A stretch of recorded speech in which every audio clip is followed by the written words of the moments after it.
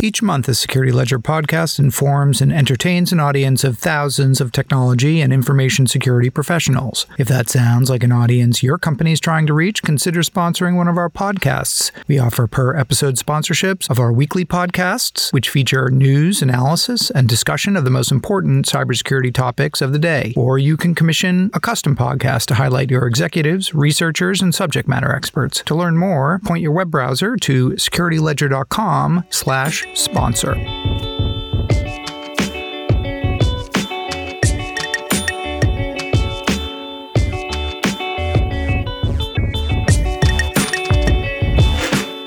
This is Security Ledger Podcast, and I'm Paul Roberts, Editor-in-Chief at the Security Ledger. In this episode of the podcast, number 184. It's one of my favorite parts of the day. Everybody comes out and cheers for us at 7 o'clock, and it's just amazing. I wish they did this every day during normal times. Global crises like the current COVID pandemic have a way of turning unlikely figures into heroes. Witness the daily homages of clapping hands and banging pots that are showered upon nurses, doctors, physicians' assistants, and other hospital staff as they change shift. Another even quieter hero of the pandemic might be the biomedical technicians who have rushed into storage closets to rescue, repair, and restore ventilators and other medical equipment needed to treat desperately ill COVID victims. Alas, one of the less reported stories of this pandemic is the ways in which changes to the medical device market have made servicing and repairing of critical life-sustaining medical devices even more difficult for biomeds. Our first guest this week is Kyle Wiens, the founder of the website iFixit. With COVID starting to spread and reports coming in from countries like Italy and China about shortages of ventilators, Wiens and his company sprang into action and launched Project BioMed, an extensive crowdsourced effort involving hundreds of librarians and archivists to collect, catalog, and publish service and repair manuals for thousands of medical devices. Wiens tells us that COVID has exposed the growing effort by medical device manufacturers to deny hospitals and biomedical technicians access to critical information they need to service equipment. In the context of a global pandemic, those business policies, while good for the bottom line, have caused major problems. Kyle Wiens, co-founder of iFixit. Great to have you back on the podcast, Kyle. Thanks for having me. I'm excited to chat repair and all the developments lately. Yeah, there have been a lot. So we're talking today just about the controversy that's come up and the discussion around ventilators and repairing ventilators. This takes place in the context of a much bigger kind of ongoing, struggle to pass right to repair, which you're also very involved in. That all seemed to, we were making good progress on that, it seemed, in 2020, and then COVID came along and kind of knocked everything onto the floor in terms of legislation and so on. But lo and behold, this very repair-centric conversation or issue cropped up in the midst of the COVID outbreak, which is around medical devices and repairing ventilators. Could you talk just a little bit about kind of the dimensions of this, sort of what happened in that sort of January, February, March timeframe? Right. So hospitals use a wide variety of complex equipment. It's all got electronics. Some of it's cutting edge, some of it's relatively simple, but it's in use all day, every day. You have multiple shifts in a hospital and equipment is rotating through. It gets very heavy use. And so there's constant repairs that are happening on all of this equipment. And there are preventative maintenance schedules. And hospitals have their own technicians internally at the hospital that do repairs. They're called biomedical technicians. So they're the IT staff of the hospital. They're running around when they get a call from a nurse that a piece of equipment is malfunctioning. They take it back to their lab. They fix it. They run checks on it, and they get it back out in the field. And this is how hospitals have worked for a long time. But what we started hearing in the January, February timeframe was that as this equipment was being utilized in Italy in much heavier duty cycles, so a ventilator normally doesn't get used all the time. Anesthesia machines are only used during surgeries every once in a while. And when they're used, they're only used for short periods of time. All of a sudden, all of this equipment was getting pressed into very heavy use. And the number of failures that happened with the equipment was going up because of the increased usage. Right. And when we're talking about ventilators, obviously, failures are life-threatening. They are very bad. You got to keep this equipment running. We've been hearing from the biomeds that because the equipment is being in use, they're not getting the opportunity to do the preventative maintenance that they normally do. So normally, they'll pull a unit out of service every so often and do the preventative maintenance and clear filters and that kind of thing. And so your odds of a failure go up if you're postponing preventative maintenance. Can we talk about like the ventilator as an instrument? Because I've seen there have been a lot of stories about, this group and that group kind of create their own, make their own impromptu ventilator to help out in, kind of name the country. When we're talking about a ventilator, it sounds like a super complex piece of machinery, but I get a sense reading these stories that maybe not. The principle is simple, and it's really about you're breathing for someone. So you put a tube down their throat, and then you're applying pressure at regular intervals. One backup strategy in case the ventilators all break or we don't have enough of them is actually to have a person there with a respirator that is doing it by hand, just basically a plastic bag, right, breathing for someone. You can do that manually. It's just the machine is going to be much better at it. And the ventilator and anesthesia machines have oxygen supplies, so they're actually feeding pure oxygen into your lungs. So in concept, it's a relatively simple machine, but there are a lot of settings. There's like 5 major, things that you can change. And I like to think of programming this thing or configuring it is kind of like configuring an SLR camera where you've got, aperture and shutter speed and focus, and you've got all these different settings that kind of interact with each other. Setting up a ventilator is like that. Right. And they're great machines. You kind of need to be trained on each one. But the principles of, making a camera, taking a picture, or, breathing for someone are relatively straightforward. And so you could absolutely build one. And that's what we're seeing everyone do. I mean, I know of dozens of these projects, and there are a handful of sort of, garage tinker engineers that have made ventilators completely from scratch in their garage. But there's a big difference between that and something that you can produce in volume and something that would be certified to use in a healthcare environment. Right. And presumably the ones that you see used in hospitals, they can be modified depending on the size of the patient or their, lung capacity or what have you. Yes. And the resistance of the lungs. So the more diseased your lungs are, the more resistance there is and the more force that the ventilator has to apply. And that's a big difference between, people have been saying, well, why can't we use the CPAP machines for sleep apnea? Why can't you use those as a ventilator? Right. And you can initially when people are not very sick. But as they get sicker, you need more and more force to open the lungs. You need a more advanced machine. This all came to a head, of course, because coronavirus is a respiratory illness, and in its most advanced, serious phase, it really can shut down the operation of your lungs. And so, as you said, a couple problems cropped up. One is because these ventilators were getting used so heavily, they were breaking down because they were being used more, intensely than they really had been designed to be used. And the second that we saw here in the United States was there was some effort to stockpile these machines in expectation of some kind of a flu or respiratory illness pandemic. But then those machines were not maintained in storage. And so when they got brought out of storage, lo and behold, many of them didn't start up, as it were. Exactly. Our national ventilator stockpile. And it turned out there was some maintenance that had happened, but then there was a lapse in the service contract, and so they weren't working on them for a little while. I've been asking you, what are the standard preventative maintenance procedures that you need to do on these things? And that was my next question. What does maintenance of a ventilator entail? Right. Yeah. What did they not do? It seems to me that it's mostly batteries. Because they have a backup battery in case power in the hospital goes out. You don't want your ventilator to shut off. These things have startup checks that would check to make sure that the preventative maintenance has been done. So that's another thing. Filters need to be changed.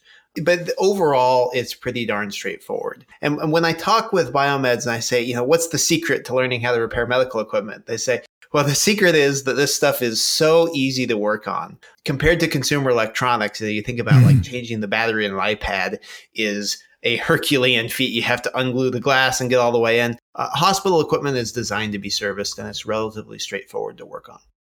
Okay. So if that's the case, then why am I reading these articles that say actually repairing these things has become a huge obstacle for hospitals, that biomedical technicians, as you said, are not able to service these in many cases? Right. So this is unveiling a schism that has been going on in the medical world, and it's been getting worse and worse. And I hadn't realized until the last month or two how bad it had really gotten, where there is tension between the hospitals that want to be able to do the maintenance themselves and the medical device manufacturers that have found that there is increased ongoing recurring revenue if they can handle the service themselves. So the manufacturers have been restricting access to things that you need to fix the equipment, whether it's service information, diagnostic software, parts. With some machines, they're just stopping making that information available to the hospitals so that the only choice is to get on a maintenance contract. And these maintenance contracts run tens of thousands of dollars a year. They are very, very expensive. And the folks that I know that have access to hospital financials say that equipment maintenance is a huge part of a hospital budget. This is akin to the sort of Apple Care program that you might sign up for when you buy your new phone or something. Exactly. It's like that, but it's dramatically more expensive. I mean, but a lot more expensive, of course. Yeah. Right. Yeah. So you have a hospital where they could be paying millions of dollars a year for third-party support contracts. If they could do it in-house, and many of these repairs can be done in-house, they just have to have access to the information. So like all great political fights, it boils down at the end of the day to money behind the scenes. Right. And this is the medical device manufacturers have found that they can bring the take the service away from the hospitals by using their intellectual property rights to restrict access to information. So they've been sharing fewer and fewer service manuals. And so it's really interesting. If you go on all the BioMed forums online, there is sometimes you get an interesting discussion like, I'm having this technical problem. Can you help me? But I would say 2/3 of the threads are, I need a service manual for X machine. Do you have it? And then someone replies, oh, yeah, I've got it. I'll PM it to you. And then the next thread is the same thing with a different machine, and then the same thing with a different machine. There is this entire like gray market of BioMeds passing manuals between each other. It's crazy. Right. And of course, and let's be clear, there's nothing illegal about that, really. Well, I mean, it comes down to your interpretation of copyright law. Are service manuals copyrightable?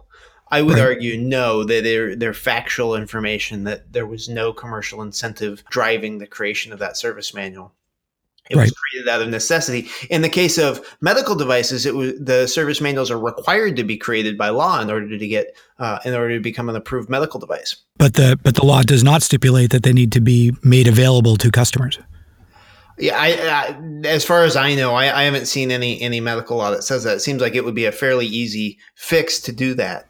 Yeah. The proposed right to repair laws in many states, in Massachusetts and elsewhere, do cover medical equipment and would require the manufacturers make that information available to their customers. Right. So we've had a variant of this conversation in the context of smartphones and automobiles and so many other different types of devices. But I think it's always like useful to point out, or at least to make the point, that things have not always been this way. So as you said, if you were to step in the Wayback Machine and go back to the 90s or the 1980s, you would find hospitals with slightly less sophisticated equipment, but still pretty sophisticated medical equipment. But by and large, those hospitals would be servicing them themselves, I guess. Right. And then that's historically how it's always been. The hospitals do the repairs. And it's only recently, and maybe it started with MRI machines, and then they found that model worked, and so they started creeping into other products. But every hospital has a team of BioMed technicians on staff, and they're fixing equipment in the hospitals all day, every day. That's what they do. They're really good at it. And they just have to have the tooling they need to be able to do their jobs. This is the way you roll, Kyle.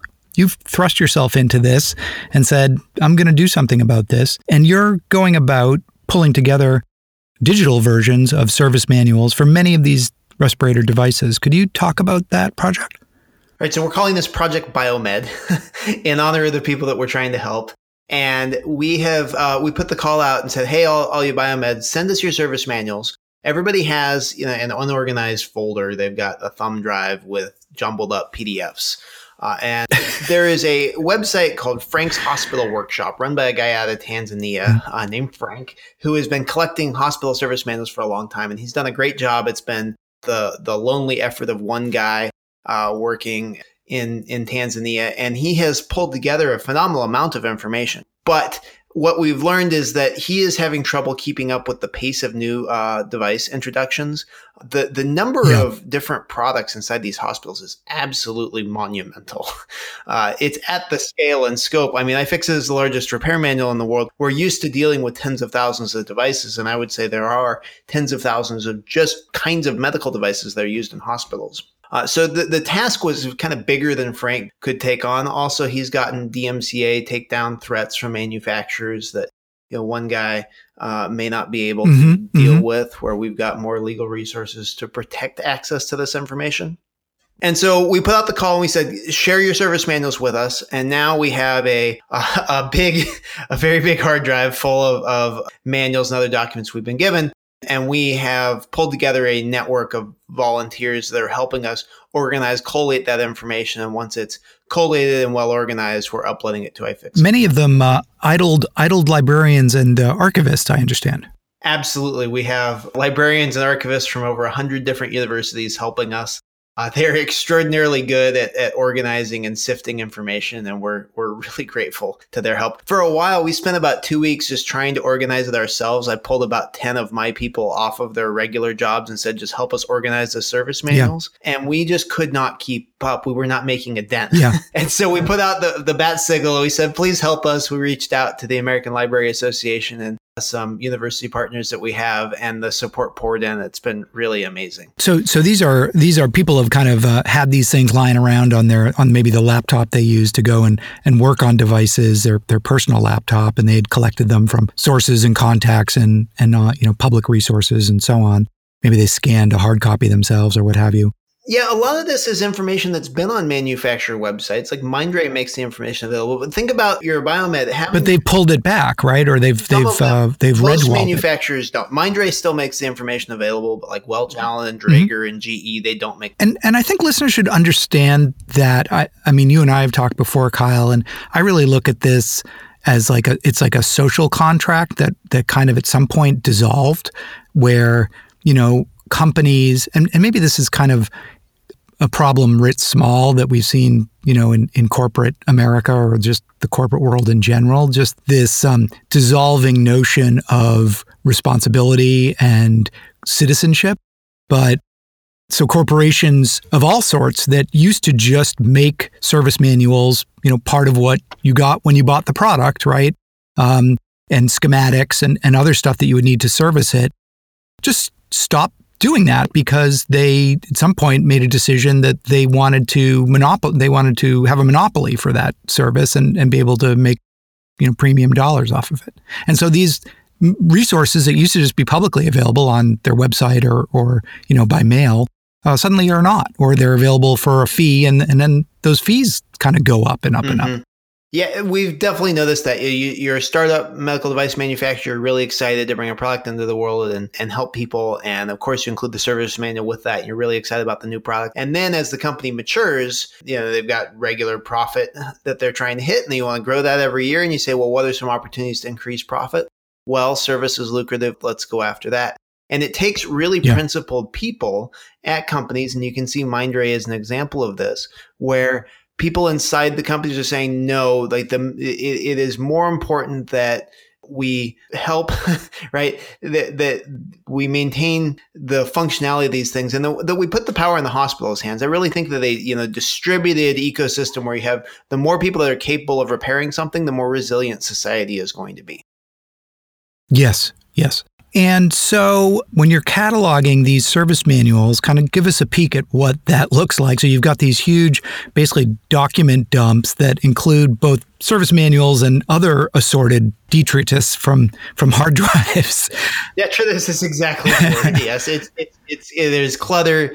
There's text files with notes that they've made about the machines. In general, there's usually a operator manual or a user manual. There's a service manual. There may be parts lists, and then there are also technical service bulletins, which may be updates. Things that they've learned over the years. And then also, because we're merging information from multiple sources, we may have several different versions of the same service manual. So we got to make sure that we have the most recent version and that we're not getting outdated information out into the world. Are you making an effort to capture any of those notes or a kind of ephemera that might be useful? I mean, we have it, but honestly, just the task of getting enough the work service manuals online, we're staying pretty focused on that. Yeah. I mean, we've uploaded hundreds, like we have over 500 ventilator service files on iFixit now. We've got close to 1,000 anesthesia machine service files where the anesthesia machines have ventilators built into them and they're kind of backup sources inside the hospitals. And then we've added a bunch of other critical equipment, CPAP, BPAP machines.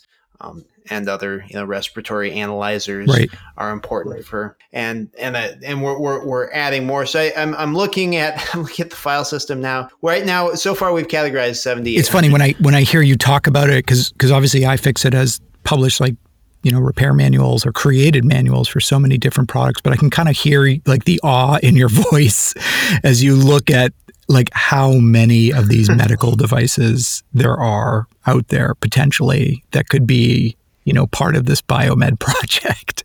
Yeah. This is a really substantial project. We had to develop new software tools for managing the amount of information that we have. We had to deploy a whole new organization system for the volunteers because the current tooling that we have just didn't work fast enough. And it's thousands of hours of organizing PDFs and getting ready. So yeah, it's a very substantial amount of effort. And that's where, I'm just amazed at how useful Frank's hospital workshop has been over the years. He has put years of his life into organizing this site, and it's really well done. It's really well organized. And now we're definitely at the point where, like for ventilators and anesthesia machines, iFixit is dramatically more comprehensive than Frank. But that's only because we had hundreds of people helping us. It's just, I have a huge amount of respect for what he's done. Yeah, we're going to have to reach out and talk to Frank. Frank the hero. He is, yeah. There's so many stories out there about people who just are passionate about this and kind of devote, years of their lives to, pulling, whether it's service manuals or whatever else. The internet is just, there's so many stories out there like that. It's one of the things that makes the internet great. Right. So just give us a sense, because I'm always surprised people kind of don't do repairs themselves and maybe aren't appreciative or don't understand like why service manuals matter or like how they might be used by a repair professional or even an owner. But how would you use one of these, let's say, respirator service manuals to repair a machine? What information would it provide you that you needed to do a repair? Well, it'll have troubleshooting flowcharts. So it's blinking a light 5 times. What does the red light blinking 5 times mean? And the manual will tell it's the decoder chart. It'll tell you what that means. Right. It'll tell you, instructions. Some of these things have screen interfaces where you can go into debug mode and get some additional information. It's got the preventative maintenance schedules. So this is how often you should change items. This is the part number. If you need to order a new air filter, this is the part number for that. Have you heard from any of the medical device makers in regard to this project, or have you had a chance to talk with them about making their manuals available to you and your volunteers? We have not heard from them. We'd certainly be interested in having a conversation. We put out a post today offering to help them organize their information. Certainly, this is the kind of thing that we want them to be able to focus on manufacturing more ventilators. We're happy to help take the file organization off their hands. The big news is that in response to a petition that US PIRG put out asking for the medical device manufacturers to release the service information, today 5 state treasurers put out a call to the manufacturers echoing that, saying you need to post the service information. That's great. It's really fantastic to see states acting in an organized fashion. Yeah. And banding together and saying, yes, this is a strategic limit. And that echoes what we've been hearing the BioMed saying, is that there's some machines they have information for. There's some, like some of the newer Medtronic machines, where it seems like nobody has the service manual. Yeah. There are actually codes, specific codes that you need to type in, passwords or codes to access the diagnostic information. So they're kind of locked. Yeah, we've been told that some of these there'll be a service code, a password that you have to punch in to get access. Yeah. And the manufacturers, some of them only they have it. Some of them you have to go through their training school and get trained on servicing it before they'll give you the code. What's your feeling about that? I might ask. I think you have to trust the biomeds to be professional and put the information in the service manual and give them the opportunity. If they have equipment that is in their hospital, they are motivated to spend the time to learn how to work on it. Yeah. If you had to go to a training school for every different machine that was in a hospital, it wouldn't be viable. So it limits your resiliency. I would say spend more time working on making the service documentation good, so that people can train themselves in their own time. Because what happens if you have one technician at the hospital that they've paid to send to the authorized training, and then that technician is out sick, or isn't working a shift that day? Yeah. So, and what's the point if they can't train the folks they work with? So, final question is, we started off talking about the fact that, COVID and coronavirus kind of threw a wrench into the, right to repair machine that was rolling forward and looked promising for this year in terms of getting right to repair legislation passed. Right. We were expecting to have some floor votes and possibly get it passed this year. Yeah. That's all kind of on hold. I do wonder, though, whether the pandemic has, in some ways, been a benefit to the larger argument about why repair is so important and really what the stakes are for access to repair information. I think so. I wrote an article in Wired a couple months ago about what it takes to make a resilient society. And you think about all of the cracks that are starting to show up. The toilet paper was the first one where we didn't realize that the world didn't have sufficient home toilet paper production right. So that's a trivial one. But there are broader challenges where in a time of crisis, so the bottlenecks pop up. Mm-hmm. And we in the repair world have been saying for a long time, hey, there are some critical bottlenecks that are impeding our ability to repair all of the things in our lives, whether it's our electronics, medical equipment, you name it. And it has, politicians have been receptive, but it has not been at the top of their priority list. And I think that now we're seeing, we really need to focus on the resiliency of society, on the way that all of our systems can adapt and flex. In every single state we have seen, when they list essential services that have to stay open, the auto repair shops are staying open, the electronic repair shops are staying open. Yes. As a percentage of retail that is still open, repair makes up a very large portion of it. Right. Because it's about keeping the machinery that operates society running. Right. And medical device, of course, is at the top of that pyramid of critical machinery you need running right alongside Absolutely. critical infrastructure. Right.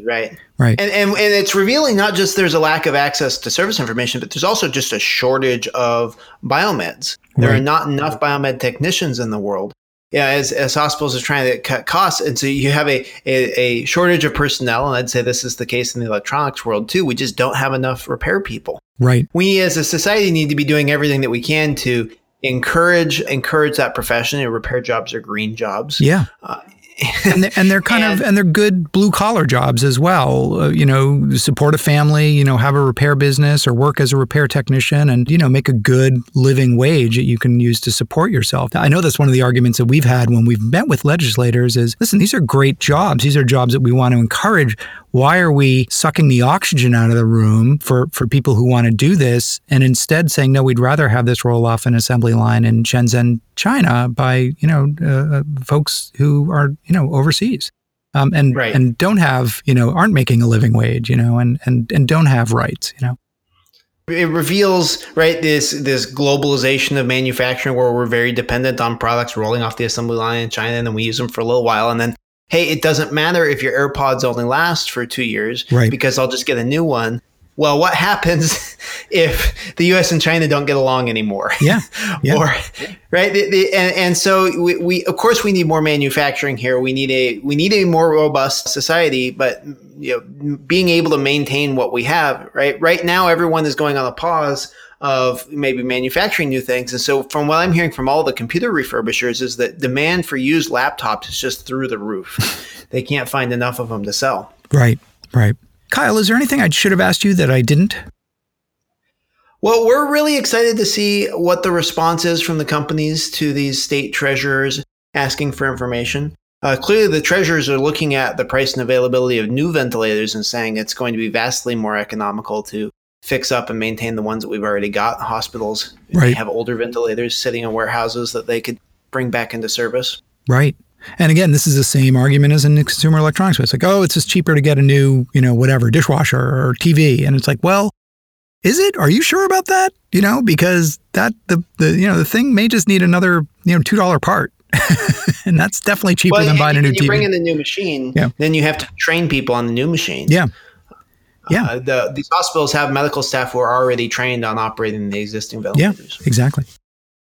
Hey, Kyle Wiens of iFixit, thank you so much for coming in and talking to us about Project BioMed and your effort to make repair manuals, service manuals for respirators and other medical equipment available online. Thank you for having me. This was a fun conversation. As always. In our second segment, we speak with Jonathan Krohns, a repair enthusiast and instructor at Boston College, who was part of the army of volunteers who stepped up to sort through hundreds of thousands of pages of medical device documentation donated by biomedical technicians. I'm Jonathan Krohns. I organize community repair events in the Boston area, and I'm on the faculty at Boston College. The project, as I'm sure you know, started out with sort of a pretty urgent call to the biomedical engineer community, asking for information about ventilators in particular, and then, a lot of the other medical devices that are seeing really an unprecedented amount of use today. So iFixit had pushed out a number of calls to the community through their website and their various channels. I heard about the project, once they had received a lot of kind of amazing materials from biomeds around the world. They realized that they were in over their heads and reached out to what has become a really wonderful and robust kind of community repair and amateur repair community in the United States and elsewhere. And I think also targeted librarians and folks who professionally, understand about archiving. And then they had sort of a kickoff call, and a surprising number of people showed up. I'm sure Kyle told you they had more people interested in coming to the call than they had seats in their video conference software. So a number of people who wanted to participate in that kickoff call weren't able to. And we sort of got going. They had set up a database that we all could access and set up a procedure and flowcharts. And we signed up to take on folders, and we were off to the races. So as I understand it from Kyle, this is really kind of like a data dump from these biomed technicians who had, like everybody's got their toolbox. And if you're a biomed, that toolbox includes documentation on all these different devices that you might be called upon to repair or work on. So when you kind of delved into this data dump, what were you looking for in particular, and how do you make sense of it? Well, yeah, it definitely was a data dump. We learned later, Kyle and his colleagues did a great job. They brought in some of their colleagues from their partners from the biomed community, really to talk us through the need, how biomeds work, what their relationship is with these manuals. And we learned that there is information that circulates. There are these hard drives that circulate around with manuals on them. And so, we definitely had multiple duplicates of these dumps. Lots of people were excited to share their whole copy of their archive. I wanted a bit of a challenge, so I opened up one of the miscellaneous folders, and it was all sorts of things. I mean, a lot of hospital furniture, beds and lamps and anesthesia systems and dental systems. There's a lot of physical therapy equipment. Really anything you could imagine showed up there. And we learned also that as part of getting FDA approval, manufacturers have to publish service manuals. And so really everything has a service manual. What we've also found is that the service manuals get worse the newer the device is. So some of the best manuals I came across were published in the 80s and the 90s. Of course, I would bet that no hospitals in the United States have those equipment and that equipment anymore. That equipment, if it hadn't been junked, it was probably shipped overseas somewhere. But really clear, wonderful diagrams and circuit diagrams and parts lists. The new stuff, the stuff that's published in the last few years, it's really clear that the manufacturers aren't that interested in supporting BioMeds to repair the equipment. They really do want hospitals to buy service contracts, and you can tell just by reading the manuals. Of course, that's not universal, but it definitely seemed to be the trend as I was looking. The newer manuals are really flashy, but don't have the circuit diagrams. They don't have the parts lists. It is much more difficult to expect you'd be able to really do a detailed troubleshooting and repair on one of these devices. Were you prioritizing? Was it sort of like if you find it, just document it, or were you really on the hunt for the types of ventilator and respiratory equipment that's prioritized right now? That's a great question. No, iFixit, they established a hierarchy, and when they first got the data dump internal to iFixit, they did a lot of the archiving and the processing of the ventilators documentation. There were a couple of folders that were labeled ventilators, and other folks in the network jumped on those. As I was going through it, we were given instructions, and this was really hard for me. I have a background in library work and archiving as well as my kind of engineering background. And this is the case for a lot of the archivists, where the inclination is to figure out how to preserve everything. But that's not the point of this project. The point is to be utilitarian. And so we really did move really quickly through these folders. And if there was something that was a duplicate or an old version of something, we just chucked it. And really the point was to just start putting together a hierarchy, a classification tree for these devices. And so I wasn't looking for anything in particular. I was simply moving really fast through the folders and sorting things into the appropriate folders. And so I actually don't think I didn't come across any proper ventilators. I did come across CPAP. CPAP machines. CPAP machines. Yep. Yeah, we came across those. And also came across anesthesia systems.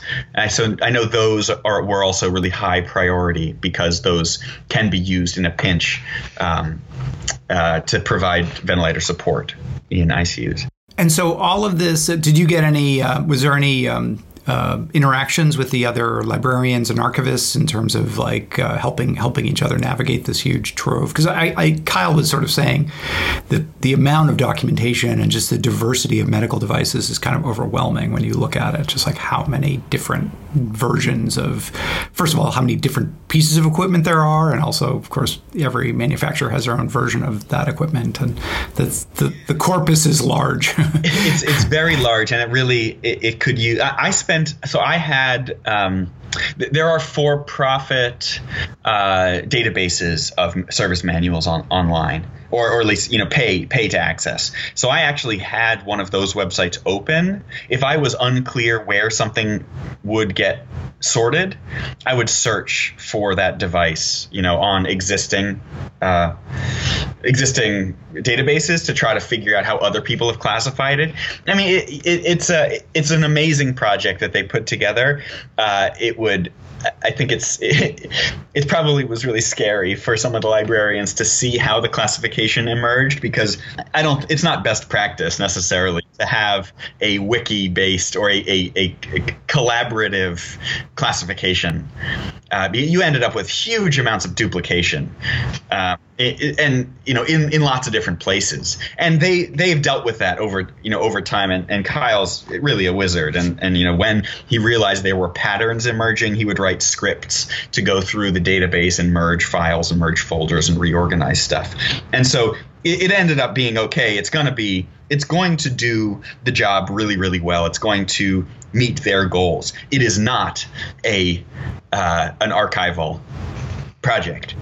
And that was clear from the beginning. But, one of the things that we were also guided by is the practicality nature of it. So on the one hand, everything is searchable. So as long as the right word is in the file name, and I know there's a metadata project coming after this, so everything's going to be tagged as well. But as long as, if you can search for it, it doesn't really matter where it is organized.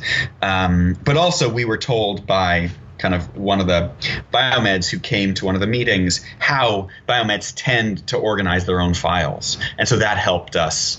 And I never came across any of the I know that other folks came across issues with multiple languages. I never had anything other than English in my folders.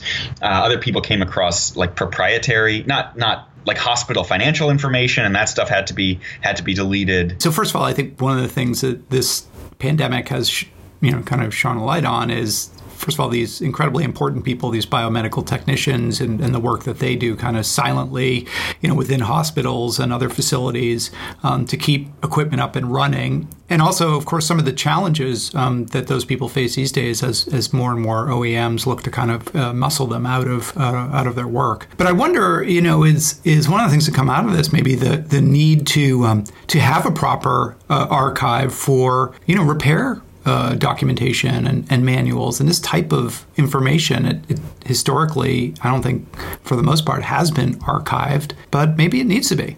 People often hearken back to the examples of when appliances would have circuit diagrams in them. Right, you open up the case and there's a circuit diagram there, and certainly that doesn't happen so much anymore. And there are vendors who do that, right? And in both the PC context, companies like Dell do it, and I know in the medical context there are companies who continue to operate that way, but most do not. Yeah. Yeah, I think the real problem is the exclusivity. Is the exclusivity parts of these contracts, because really this is the moment that breaks these sorts of access models, access over ownership models that have been promoted as part of all sorts of economic efficiency arguments, as well as sustainability, environmental efficiency arguments. That look, if people don't have to buy their stuff anymore, all they really need is access. We can be a lot more resource efficient. We can, we as a manufacturer can design something that is more repairable, or that might have a higher capital cost, but because you're only accessing it, you're not buying it, it'll be more economically viable for you. Well, we see that model, while it may work in normal times, absolutely falls apart in a pandemic, and it really calls into question the exclusivity nature of it all. And also, I know I'm preaching to the choir here, but of course that's not the business model that they're offering. It's not like Amazon, you're leasing a server on the cloud versus buying the hardware. That's right, you're buying it, and it's kind of the best of both worlds. Yeah, we want you to pay a big premium to buy the hardware, but then we're not giving you ownership rights. We're kind of leasing it to you. That's true. Yeah, because without the software, it's useless. Do you see this type of project maybe moving beyond medical devices and catching on in other areas as well, consumer electronics and so on? Yeah, it's a great question. To be perfectly honest, I don't think – I think this it's sort of a perfect storm in a lot of respects. I mean, for one, there was a huge societal need, and so the risk to iFixit for doing something like this is pretty minimal, because any manufacturer that starts yelling about this is going to just get shredded by public opinion. And the second point is these manuals exist for medical devices and for nothing else. Right. Every time I buy something new, the documentation that comes with it, I throw into a filing cabinet. And I've started going through, without really looking at what the documentation is. And I started looking through it, and it's all useless. Like there's very little in the documentation that comes with consumer electronics that gives you any insight whatsoever. So it really does require a much more resource-intensive enterprise like iFixit's online repair manual, where they pay people to actually develop repair procedures. So I don't see a sort of a parallel process happening, because manufacturers simply don't publish repair information for almost anything else. It's an interesting insight into the right to repair strategies that have been going on, because here in Massachusetts, this is the second year, I believe, for digital right to repair that's been introduced in the State House. And this year, they actually removed medical devices from that bill. And so what we're seeing is this very strange juxtaposition of this one class of device that has been excluded and yet might end up being the most repairable thing because of this. With the highest consequence of omitting it, right? I mean, that's right. Yeah, I was just blown away by the level of interest. I mean, when I run the in-person and help to organize the in-person repair events, there's always interest. But this was a whole, order of magnitude more people wanted to dedicate a significant amount of time to doing this. And, it's really impressive. And, I'm really grateful to everybody's time for contributing. Well, we're really grateful for you taking time away from your teaching schedule and so on to help out with us. Well, thank you. Jonathan Krohns, thank you so much for coming in and speaking to us on Security Ledger Podcast. My pleasure.